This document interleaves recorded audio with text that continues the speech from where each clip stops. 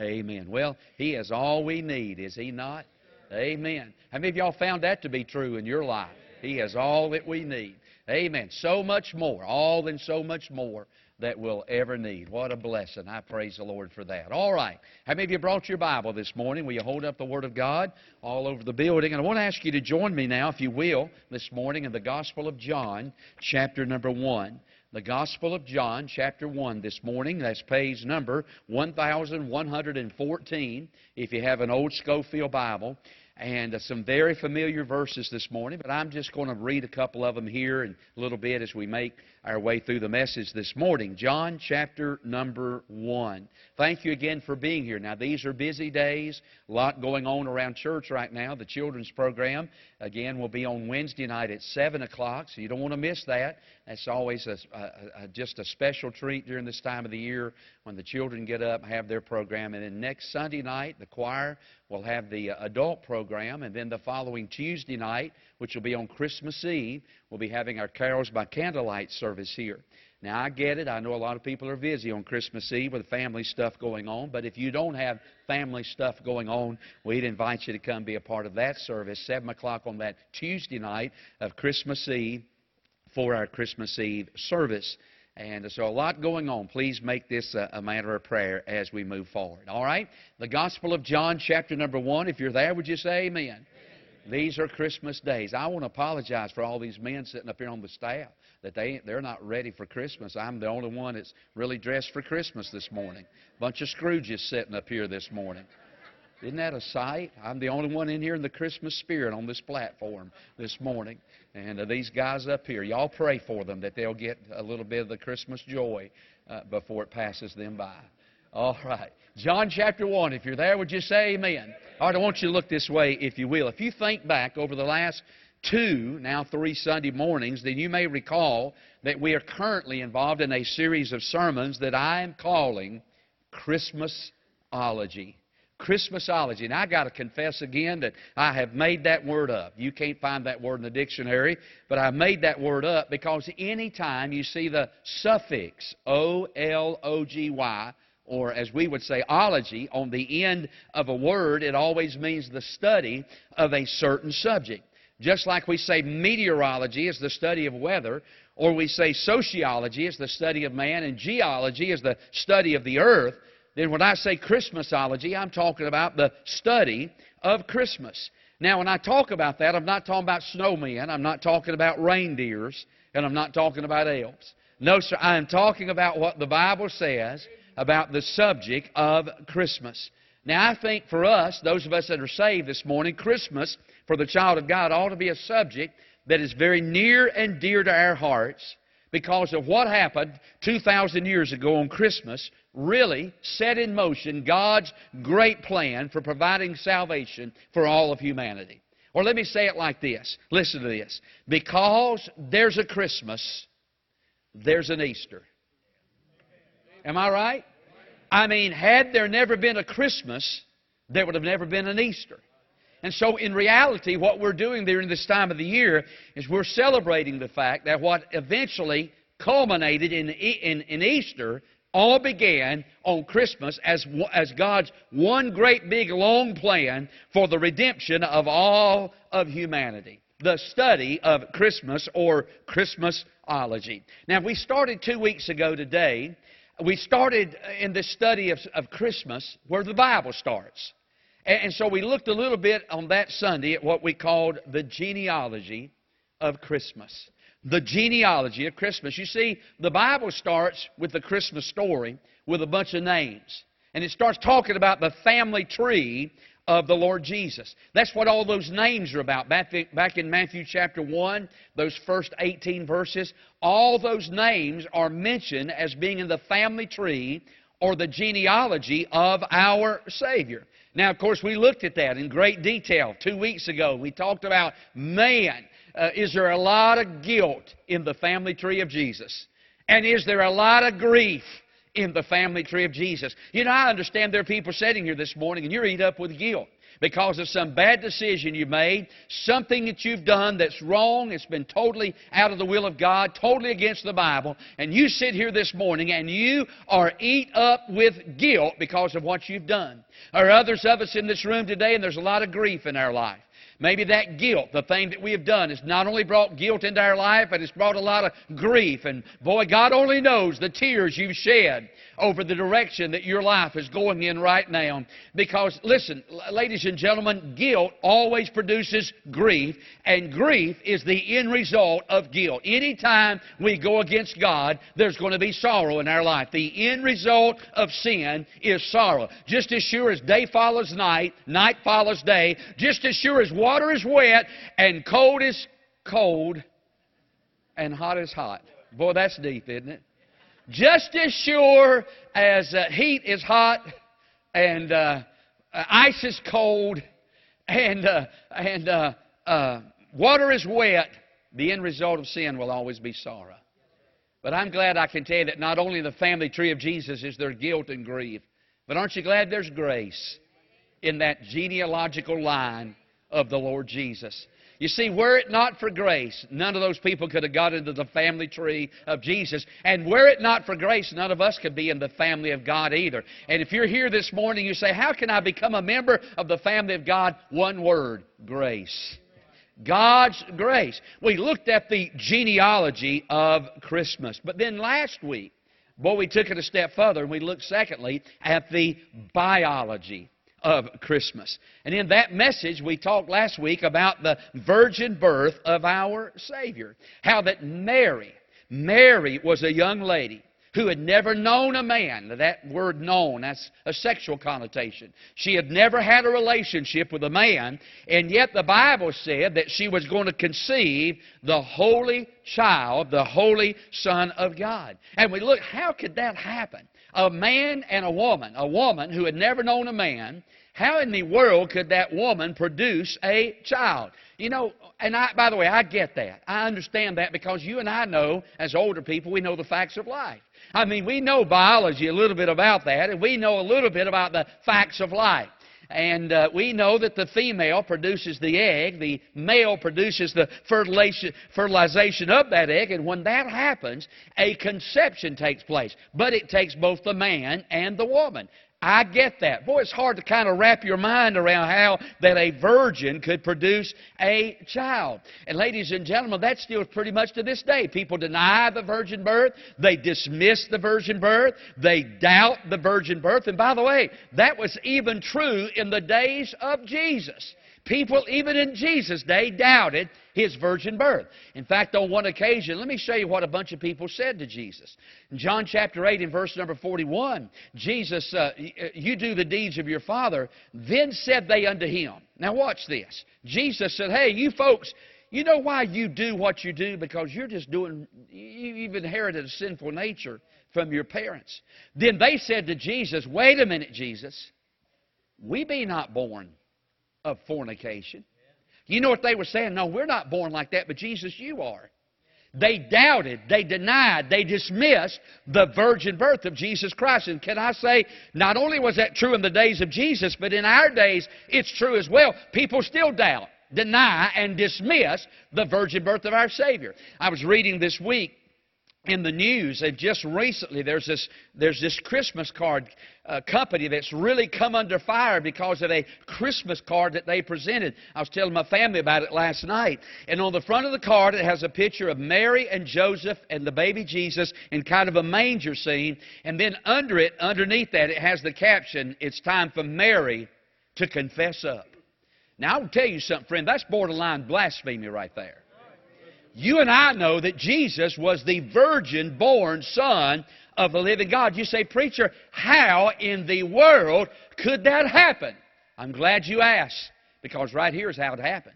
The Bible said in Luke chapter 1 and verse 37, for with God nothing shall be impossible.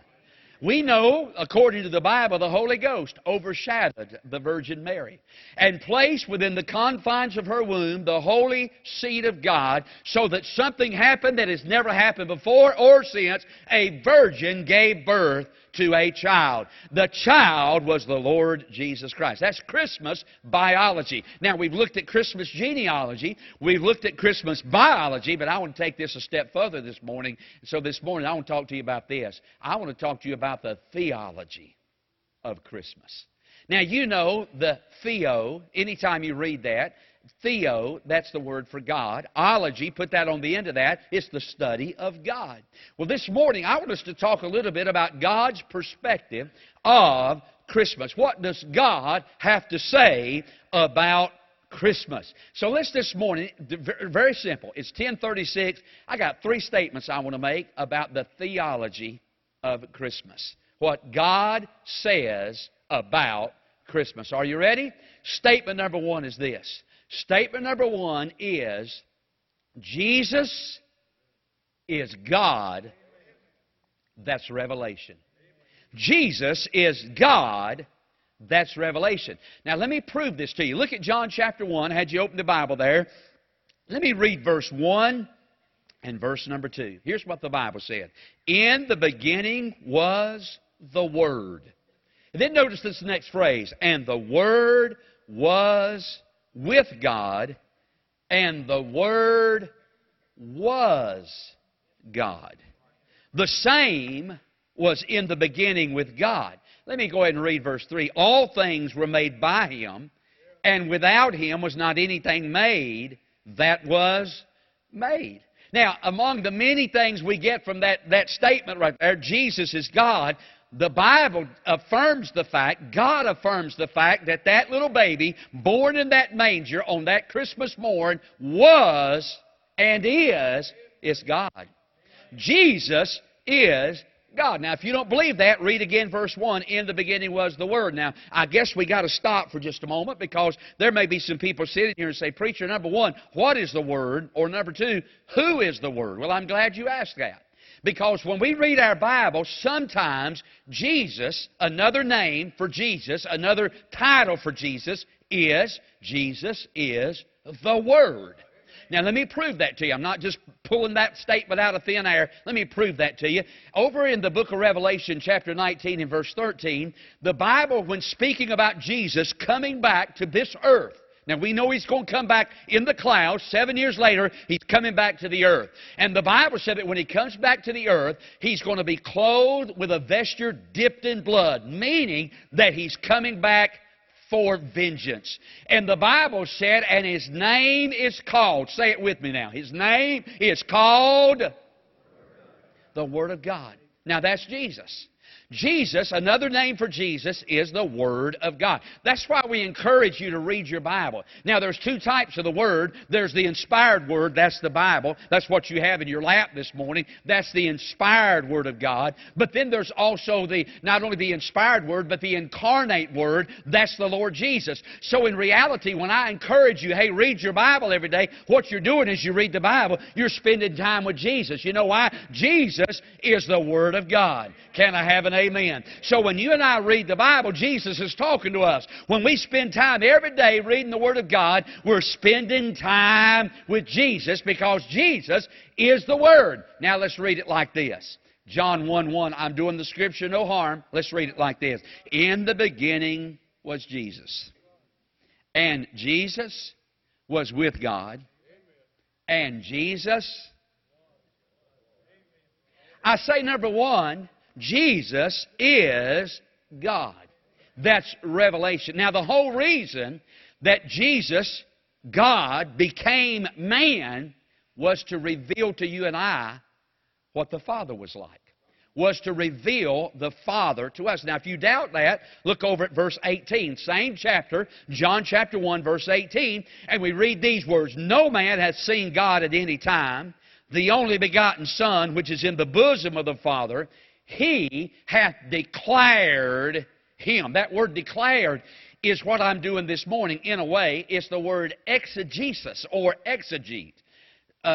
Many times in the Greek language, when somebody is said to be preaching, they are said to be exegeting. They're communicating the Word to bring it into reality. Jesus came into this world to bring God into reality. Jesus was not just a replica of God. Jesus was in reality God, and He came to reveal to us what God was like. Now let me tell you something. Apart from the fact that God chose to reveal Himself to humanity, humanity would have never known what God was like. In fact, let me tell you this. Humanity would have never even known God had not God in His mercy and grace chosen to reveal Himself to us. The only way you and I know God is that God chose to let us know that He was. Now, there's three ways that God chose to reveal Himself to us. Number one, through the skies. Psalms 19:1 says, "The heavens declare the glory of God, and the firmament showeth His handiwork." So in other words, every night when you and I walk out and look up, if I didn't even know, if I didn't have a Bible, if there was no church whatsoever, nothing around me, and I never even knew there was a God. When I walked out at night, looked up into heaven, I see all the galaxies and the stars and the constellations. I think to myself, you know, this just couldn't have happened. I mean, there just wasn't a bang and all this happened. There's got to be an intelligent designer. There's got to be somebody up there somewhere who did all this. It just didn't happen. Am I making sense now? When I look at that piano over there, when I look at that piano, I know that piano just didn't happen. There was not just some wood laying out in a field one day, and some metal, and some strings, and some ivory laying out in a field one day. And one day those things began to inch a little closer together. And they inched, and in the process of millions and millions of years, they got so close, and voila, there's a baby grand piano. Now, I'm going to tell you something. If you believe that, you've got more faith than I do. It takes more faith to be an atheist than it does to be a believer, to be a Christian. No, sir, when I look at that piano, the one thing that comes into my mind is this. Somebody had to make that. Somebody cut the wood. Somebody clipped the strings. Somebody chiseled out the ivory. Somebody put the screws in. Somebody brought that into being. Somebody made that. It just didn't happen. And when I look at this world, God says, I want to tell you, hey, I'm here. Look at this world. This just didn't happen. It just didn't inch closer and closer together. And then there was a big old explosion and everything that there is happened. No, sir. God created this. God revealed Himself to us through the skies. God revealed Himself to us through the Scripture. Well, aren't you glad we got a Bible? You want to know what God likes? Read your Bible. You want to know what God's against? Read your Bible. You want to know what God loves? Read your Bible. You want to know what makes God happy? Read your Bible. You want to know what makes God sad? Read your Bible. You want to know what God delights in? Read your Bible. You want to know what God gets angry about? Read your Bible. God's given us a Bible. You know why? To reveal Himself to us. But the greatest way God revealed Himself to us was not through the skies or through the Scripture. The greatest way that God revealed Himself to us was through the Son. Jesus came into this world, ladies and gentlemen, as God to reveal what God is like to you and to me. I said a moment ago, Jesus revealed to us that God exists. You say, preacher, how can you be sure? Well, I got the testimony of the skies. I've got the testimony of the Scripture. But I'll tell you, one of the greatest ways I know that God exists is Jesus. Jesus said God exists. Jesus came into this world to prove to you and me that there is a God. There is a God. You say, preacher, I struggle with that. I've seen a lot of bad stuff happen. I've struggled. I've had a lot of troubles in my life. I really struggle with that. I get it. I understand. Boy, I'll tell you what, bad things happening in our life cause us sometimes to doubt the existence of God. But I'm here to tell you this morning on the authority of the Word of God, there's a God up there in heaven that loves you very, very much. And He exists this morning. He proved to us the existence of God, but He also proved to us the essence of God. Jesus came down here and showed us what God was like. What is God like? What did Jesus do? Jesus cared about hurting people. What did Jesus do? Jesus loved the down and out. What did Jesus do? Jesus proved God's love by dying for you and for me on Calvary. Oh yeah, friend, theology of Christmas says Jesus is God. That's revelation. Well, I'll tell you what, when Jesus came into this world, He revealed God to us. So number one, would you say it with me? Jesus is God. No, you didn't get it. Say it with me. Jesus is God.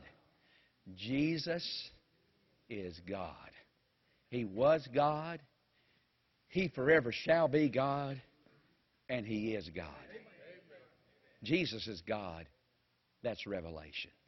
But let's take this a second step further. Not only the theology of Christmas do we understand that Jesus is God. That's revelation. But number two, we come to understand this. Jesus is man. That's representation.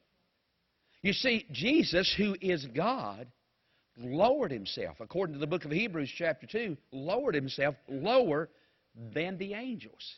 Now, you've got to understand, God is a God of order. All right? So what we have is we have God. God manifest in three persons. Father, Son, Holy Ghost. By the way, not Father, not Son, not Holy Ghost. It's Father, Son, Holy Ghost. All three co-equal. There's God. And right after God, in God's order, is the angels. And right after angels comes man. And right after man comes animal. And right after animal comes plant life. And right after plant life comes cootie life. So when Jesus came into this world, He lowered Himself, stepped lower. He was God, lowered Himself to become lower than the angels, and became a man. Can you just imagine that? Jesus is not only God, but Jesus is man. Jesus came into this world, and I know I say this every Christmas, but I got to say it one more time. The mystery and the miracle of the manger is that God was able to transform deity into dust without discarding the deity or damaging the dust. Unbelievable. Every Christmas I say that, I think, wow! What did God do? God lowered Himself. God, in the form of Jesus, came into this world lower than man. But He did not discard the deity, and He did not damage the dust. Jesus was God who became man. Can I say it like this? Can I tell you what Jesus was? Jesus was God with skin on. You remember the little girl that went to bed one night? And while she was laying in bed, it come up a terrible storm. And she started crying. You know, when you're little and the big claps of thunder and the lightning and the street lights and the trees, the limbs are blowing and the monsters are on the wall and they're going back and forth. She was scared. She started crying, "Mama!" Her mama went in there and she said, "Honey, what's wrong?" She said, "Mama, I'm scared." She said, "Honey, you don't have to be scared. You don't have to be afraid. Jesus is in here with you." She said, "Mama, I know that." Her mama got her settled down, went back to bed. A few minutes later, another big clap of thunder, more lightning, wind blowing, monsters on the wall. "Mama!" She went in there again. "Mama, I'm scared." "Honey, you don't have to be afraid. God is with you." Happened a third time. Third time she went in there, her mama said, "Honey, you don't have to be afraid. God is with you. God is going to take care of you." She said, "Mama, I know God's here, but I want somebody in here with skin on." Can I tell you what happened at Bethlehem? God put skin on. That's exactly what's right. Look at verse 14. Here it is. And the Word. Who's the Word? Say it with me. Who's the Word? So I could really read it like this without doing any damage to the Scripture. Verse 14. And Jesus, God, that we already discovered back in verse 1, was made flesh and dwelt among us. You see, in the theology of Christmas, Jesus is not only God, but in the theology of Christmas, Jesus is man. Now, why did Jesus come as God? Well, look in our text. Look back in verse number 3 and 4 and following, because if you look at verse 4, we're told that He came as life. Look at verse 4. In Him was life. And then if you look down at verse number 5, we're told He came as light. And the light. And then if you look over at verse number 29, the Bible says He's the Lamb. So there you have the threefold purpose of Jesus coming into the world. Watch this. He came as life. He came as light, and He came as the Lamb. Now, you say, preacher, what does that all have to do with me? Well, watch it like this. As life, as coming into this world to give life, He takes care of our deadness. You see, the truth of the matter is everybody that's born into this world is born dead. You say, preacher, how could you say that? That's ludicrous. No, I'm not talking about physically, but everybody that's born into this world is born spiritually dead. That's why the Bible said in Ephesians 2, verse 1, and you hath He quickened who were dead in trespasses and sin. You've got to admit this, friend. When you and I are born into this world, we're born with our antenna toward God is broke. I mean, man, listen, we have no desire for spiritual things. Why is it that people run out and destroy their life with drugs and drink and all kind of terrible things? Why do they do that? Because, man, they're dead on the inside. They sang it a moment ago. They're looking for something to satisfy them on the inside. And friend, I'm here to tell you, only Jesus can take care of the deadness of our lives. He is the life, and when He comes in to abide with us, He brings life. I heard about this little boy. His daddy was going to they were having the preacher over for lunch after church, and so the wife said, honey, go kill me a chicken. So he said, son, come with me, watch this, son. This little boy. He took him out there, and he chased them chickens around. Finally, he got one. He picked it up. He wrung its neck a little bit. Took it over there to a stump, got an axe, cut his head off. Throwed that chicken on the ground. That chicken took off running again. That little boy said, Daddy, that chicken's dead. Don't even know it.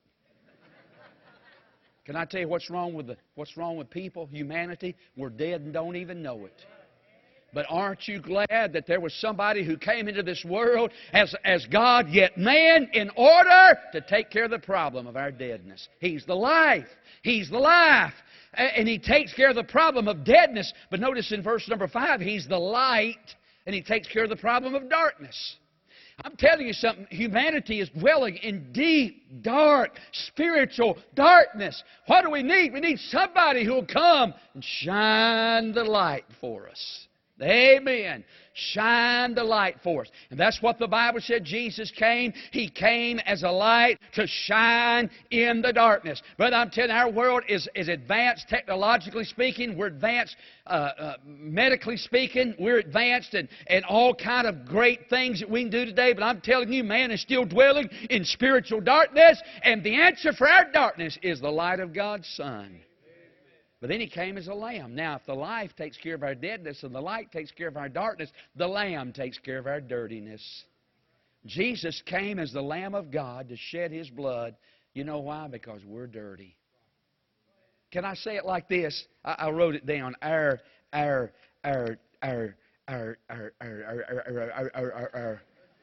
Listen, our minds are dirty because of our deliberations. Our hands are dirty because of our deeds. Our hearts are dirty because of our desires. We're dirty. But aren't you glad that there's a divine detergent called the blood of Jesus Christ that can cleanse us from the dirtiness of our sin? Jesus came as a representative. He came into this world as light, life, and lamb in order to take care of the problems that we face in our world today. So watch this now. We're done. So Jesus is God, revelation. Jesus is man, representation. But we're done. 6 minutes still. There's a third thing about the theology of Christmas, and that's this. Jesus is the God-man. That's reconciliation. You see, in order for you and I to be saved, we have to be reconciled to God. That phrase, reconciled, brought back. Make peace with God. You ever heard anybody say, have you ever made peace with God? Have you made your peace with God? Or something like that. Well, let me tell you something. When man is born in this world, he is born at enmity, at distance, at variance. Man is really born into this world as an enemy of God. And the only way that mankind, who is the enemy of God, because we're everything that God is not. God is pure, holy, just. We're everything that He's not. And the only way the two sides can ever be brought together is for there to be a mediator between us. There has to be somebody who, for lack of a better way to say it, there has to be somebody who's a friend of God. There's got to be somebody. There's got to be somebody that's a friend of the offended. There's got to be somebody who is a friend of the offender that can stand in between and bring them together. There has to be a mediator. Now watch this. Look up on the screens. Watch this. The Bible said in 1 Timothy chapter 2, in verse number 4, who will have all men to be saved. Let me read it like this. God will have all men to be saved. You say, preacher, who exactly does God want to be saved? All. You say, preacher, wait a minute now. That's got to be the Republicans. Well, yeah. But He also loves Democrats. You say, preacher, that's got to be the Blue Devils. You're right. But He loves the Tar Heels about that much. You say, preacher, that's got to be the Red Sox. He wants all the Red Sox fans to be saved. Yes, sir. But He also, and this hurts me to say this, He also likes the Yankee fans as well. He'll have all men to be saved and come to the knowledge of the truth. Now watch this. Look at verse 5. For there is one God. Say it with me. How many gods are there? There's one God. There's one God. Now if that's true, then Buddha's not a God. If that be true, then Allah's not a God. If that be true, Confucius is not a God. If that be true, there's only one God. There is one God. Say it with me. One God. One. Boy, we've lost that in America. We have lost that. We have become a polytheistic society. There is only, we should be a monotheistic society. There's only one God. There is one God, and then read it, and there is one mediator. One go-between, between God and man. Only way to get through God is the man, Christ Jesus. Am I preaching truth? The Bible said this, who gave Himself a ransom for all to be testified in due time. So what I'm saying is this. Jesus Christ is God. Jesus Christ is man. But Jesus Christ is God-man so that He can reach up and grab the holy hand of an offended God. You understand our sin offends God, right? What those old cuss words we use, boy, that's highly offensive to God. Hey, when you step out and become unfaithful to your spouse, that highly offends God. Hey, when you take your drugs and your alcohol or whatever it is you do, when you do that, it highly offends God. There's got to be somebody who can reach up and grab the hand of the offended. And thank God reach down into the muck and mire of our sin and grab the hand of the offender. And there's got to be somebody who can bring them back together again. And that's the God-man. That's what Jesus does. He is the mediator between God and man. Aren't you glad that we got a mediator? A Savior. Watch this and I'm done now. I'm done. Listen. I love history. And so one of the things that I do is I read This Day in History. This Day in History. I have it. It comes up on my computer and every day it tells me of the events of the past in history, historically speaking. And I do that. I read World War II books. I've read all the Bill O'Reilly books, Killing So-and-so. I love killing movies and stuff like that. I'm warped, I'm twisted. But anyway, listen to this. February 3rd, 1943. That don't mean a thing to us. Most of us in here probably wasn't even alive on that particular date. That's been 76 years ago. February 3rd, 1943. Let me tell you what happened.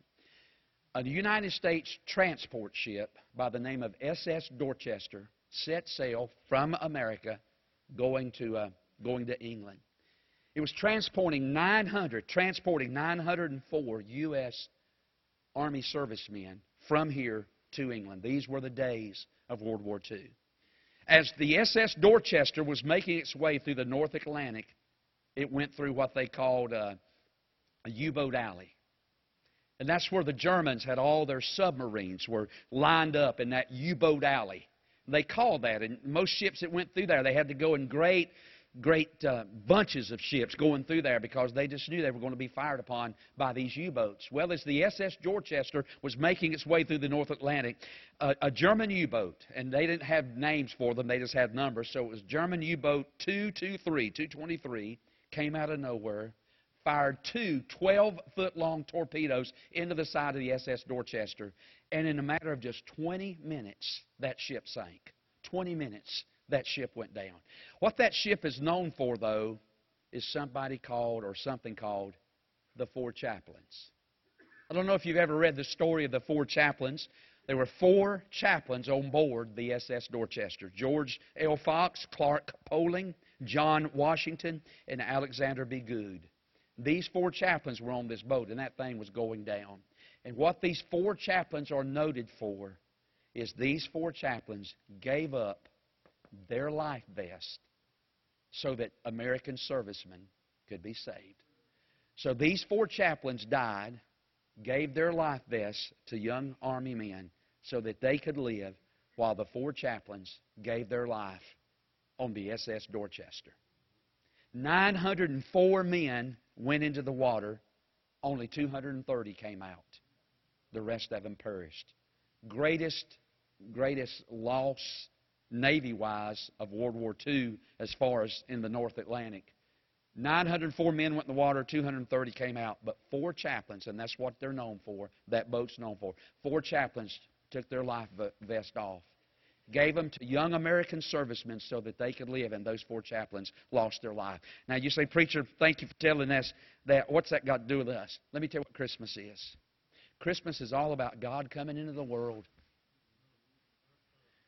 taking off His life vest and giving it to us so that we don't have to perish. That's what it's all about. Christmas is all about God loving you and God loving me so much that He didn't want us to perish, so He came into this world. He said, let me give you a life vest. I'll die in your place. I'll give my life so you can go free and live. And friend, I want to tell you something. If you miss that, you miss the message of Christmas. Jesus died so that we could be saved. Amen. The theology. Jesus is God. Yeah.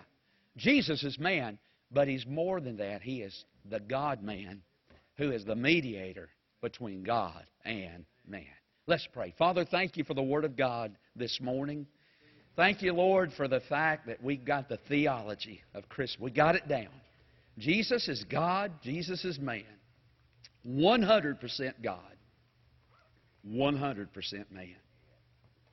And as that, Jesus is the God-man. And He did all of that in order to reconcile us, to become the mediator between the offended and the offender. And on these days of Christmas, we sure are glad that we not only have a Savior, we have a mediator, one who can bring us back to God. Now, our heads are bowed this morning, our eyes are closed, and we got to go. But I just wonder this morning, do you know Jesus? Has there ever been a time, I'm not asking if you're a Baptist or a Methodist or if you've been confirmed. You know, none of that stuff matters. The question is, do you know Jesus? The question is that little baby that was born in Bethlehem over 2,000 years ago, has he ever been born in your heart? Have you ever opened your heart and said, God, I am an offender. I have offended you. I am a sinner. I have done things that are wrong. God, I know I've hurt you, but I accept your Son, Jesus. And Jesus can get you into heaven. He is the mediator. He can bring you back to God. Now our heads are bowed. That's as simple as I know how to say it. If you're going to go to God, if you're going to pray and get your prayers answered, if you're going to go to heaven when you die, you've got to have somebody that can get you in. And His name is Jesus. Don't you want to be saved? Don't you want to go to heaven when you die? Then you must have Jesus. He's God, He's man, but He's the God-man, the theology of Christmas. Now, our heads are bowed, eyes are closed, nobody's looking around. Do you need Jesus? Have you got things going on in your life this morning that ought not to